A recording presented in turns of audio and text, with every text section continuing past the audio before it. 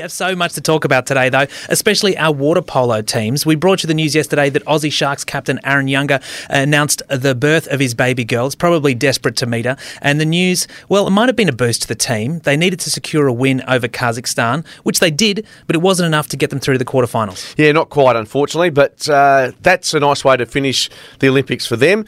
It's all, unfortunately, a bit too late, the victory over Kazakhstan, but the good news is that the women are through to the quarterfinals water polo, and coincidentally, that's what we're talking about very shortly. WA's elite athletes on the podium.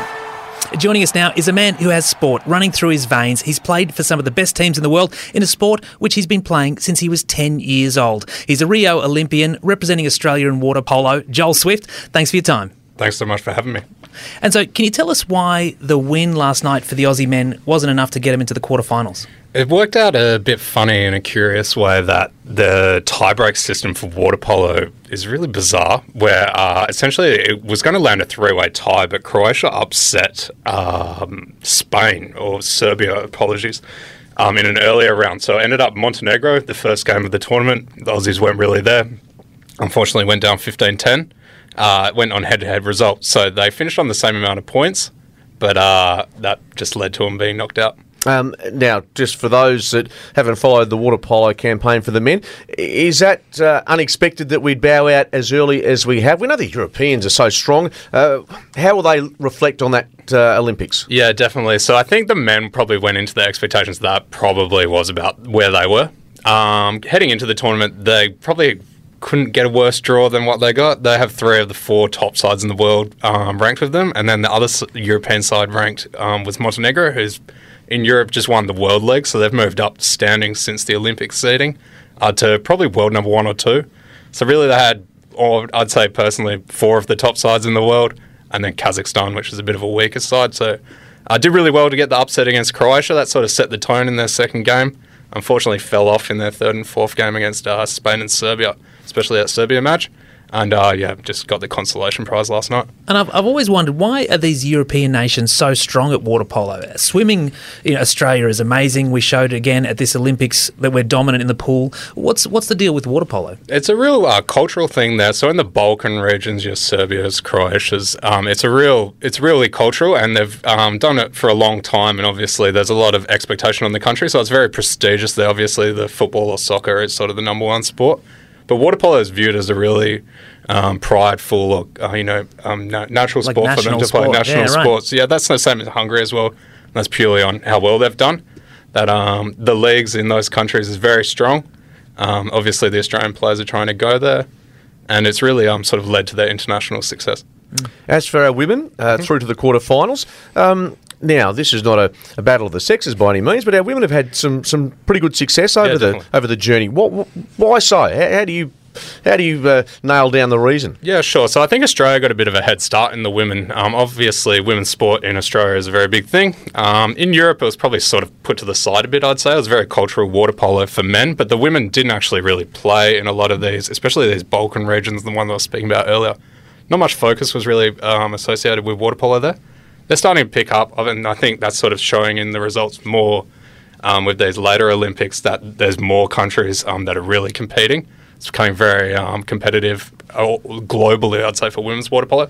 But I think Australia really got the head start, a lot of focus there, and obviously we have some great swimmers and really great talent, so that's leading to a good result in the women. Well, let's talk about your own Olympic experience, Joel. Cast your mind back to Rio. What was that campaign like? Yeah, really good. Obviously, we sort of went in with high hopes and expectations. Didn't deliver on those, I must say. I sort of have some regrets. We sort of, similarly to this campaign, played Brazil game 1 in front of their home crowd, people going crazy, and lost. Yeah. That sort of put us on the back foot. I think we expected to win that game. If we won that game in hindsight, we would have qualified for the quarterfinals. I'd say it's pretty reflective of my whole career with the national team is we always found a way to lose when it mattered most.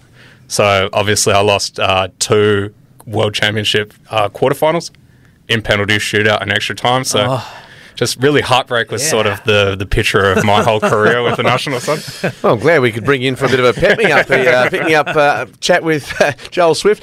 Joel, going back to Rio, the experience itself, obviously the results are what you're after, but how did you find it on the other side of the world, a different culture, something that I guess a once-in-a-lifetime experience for some. Yeah, definitely. It was sort of an incredible experience. It's a thing you've sort of dreamt of your whole life. From the moment I started playing water polo, it was sort of the thing that was like, I've got to achieve this, and was what I was really striving for. So, I mean, I took a lot of steps in my career to get there. I was dropped for the London Olympics, so one of the last ones dropped, so I sort of felt the heartbreak, and I think that drove me to sort of want it more. So I moved over to Europe, really committed to my water polo, moved away from Perth, and sort of took that next step to make sure I was at Rio. And I think that was sort of the culmination of events that I was just really thankful that I made it. And obviously wanted to do our best there. But yeah, I'm really thankful and look back on that time as, you know, a very special moment in my life. So, Joel, we know that water polo players in Australia, in terms of making $1, it's almost impossible. But you said going across to Europe. Mm-hmm. That's a different story there, I think. There's some money to be made there? Yeah, there's a bit of money to be made there. I wouldn't say it's really life-changing, similar to your, obviously, basketball or soccer or one of those sports, but it's definitely more manageable. Here, it's probably, I'd say, the average water polo salary in Europe for a professional player is probably around 50 to 60,000 Australian. So you can sort of make a good living. You're playing the sport you love. You're probably doing the same amount of training you're doing here anyway, but here you're going to work for 8 hours a day trying to make ends meet. So it takes that burden off you. I think a lot of the guys are sort of doing their studies or doing something else so that you can get through that as well on top. And then sort of it just assists. You're playing the best people. You're training in the best leagues. You're really building your water polo career. Yeah, it makes a lot of sense. And we mentioned earlier on in the show that some athletes in Tokyo who'd finished their games, the rugby players and the rowing team, maybe got a bit buck wild at the end of their events. Did that happen in Rio? Yeah, I'm surprised I didn't hear water polo earlier, to be honest. So, especially the men. Yeah. Like a shandy? Yeah, they love a beer. So it's I think it's that kind of sport, you know. You fight hard in the pool. You see all the footage on TV. I see it all the time. So you got to do something on the other end and have a beer with the other teams. And then what about the closing ceremony? Like, what do you remember about that experience? And what do you think about these athletes who, as soon as they finish, back on a plane for 14 days in Howard Springs in quarantine? Yeah, I feel really sorry for them. I'm still on a WhatsApp chat with obviously Aaron Younger and AJ Roach. So I'm sort of getting into them at the moment about, good luck coming home and sitting in a room for 14 days. But I think it's really disappointing for a lot of those guys. It's a very different experience this time. Obviously, we got knocked out in a similar circumstance in Rio, hung around, got to enjoy the other sports. So got to see Bolt run the 100, 200. Sort of, it really experienced the games from a spectator perspective. And then we obviously went to the closing ceremony, which is great, walking out knowing all the eyes in the world are on you. And, it was a nice way to cap off my career because I knew I was finishing up. I think last night you saw in the men's polo, they finished up. A few of the players were sort of in tears, their career's over, and you don't really have that climactic thing.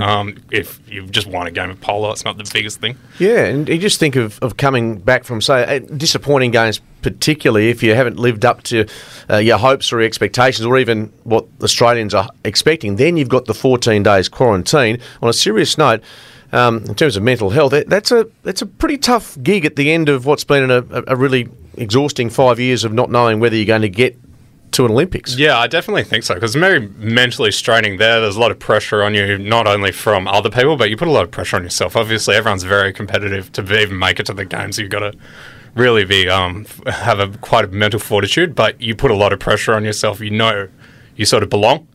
And then sort of that release after the tournament and coming back to 14 days, I just can't imagine it's a great experience. Yeah, and how's Aaron doing? You mentioned you're messaging with him. We know that he's welcomed the birth of a child while he's been over there in Tokyo. Yeah, so I believe he's on a plane at the moment back to Hungary. So his wife's Hungarian. He plays in Italy. So he's back on the plane already to Europe. I'm assuming straight to the hospital to meet his daughter. So yeah, they might not have 14-day quarantine over there. Exactly. Now, the good news is that Joel is sitting down. We're both standing up. I still think he'd fit quite comfortably into maybe a centre-half forward position at West Coast or Fremantle. But injury-wise, we see water polo, and the underwater shots are the most telling of all. Are there many injuries that deserve explanation? I think water polo, you're pretty lucky. I think the water actually softens a lot of injuries. I think there's similar to your footy, your fingers go all the wrong way and you got to go put back in and then tape them up and finish the game off. But there's not like that devastating knee injury like in footy that sort of sets you back a long time. I think the worst injury I've personally had is a torn my rotator cuff. It's probably out 9 months with that, obviously a full shoulder recon. But that's one of the rarer ones. I think there's probably only 2 guys in the national team that have been through something sort of like that. Whereas if you look at your other sports, that's sort of more of a common occurrence. You get the odd knee and the Jets crackers? Yeah, you get all that. And I think people are happy to throw out, the punch to the underwater. Everything underwater is sort of fair game. The referee can't see it. So I think, the Olympics is probably the only event with a camera. So the funny thing about water polo, though, is it's a sport where you train with the other countries a lot more than you actually play at the Olympics or World Champs. You're competitively training with these teams for weeks on weeks. The action that actually happens in those training sessions is a lot worse than in the games. No doubt. There's no repercussions, no suspension. If someone's annoying you, just belt them and move on.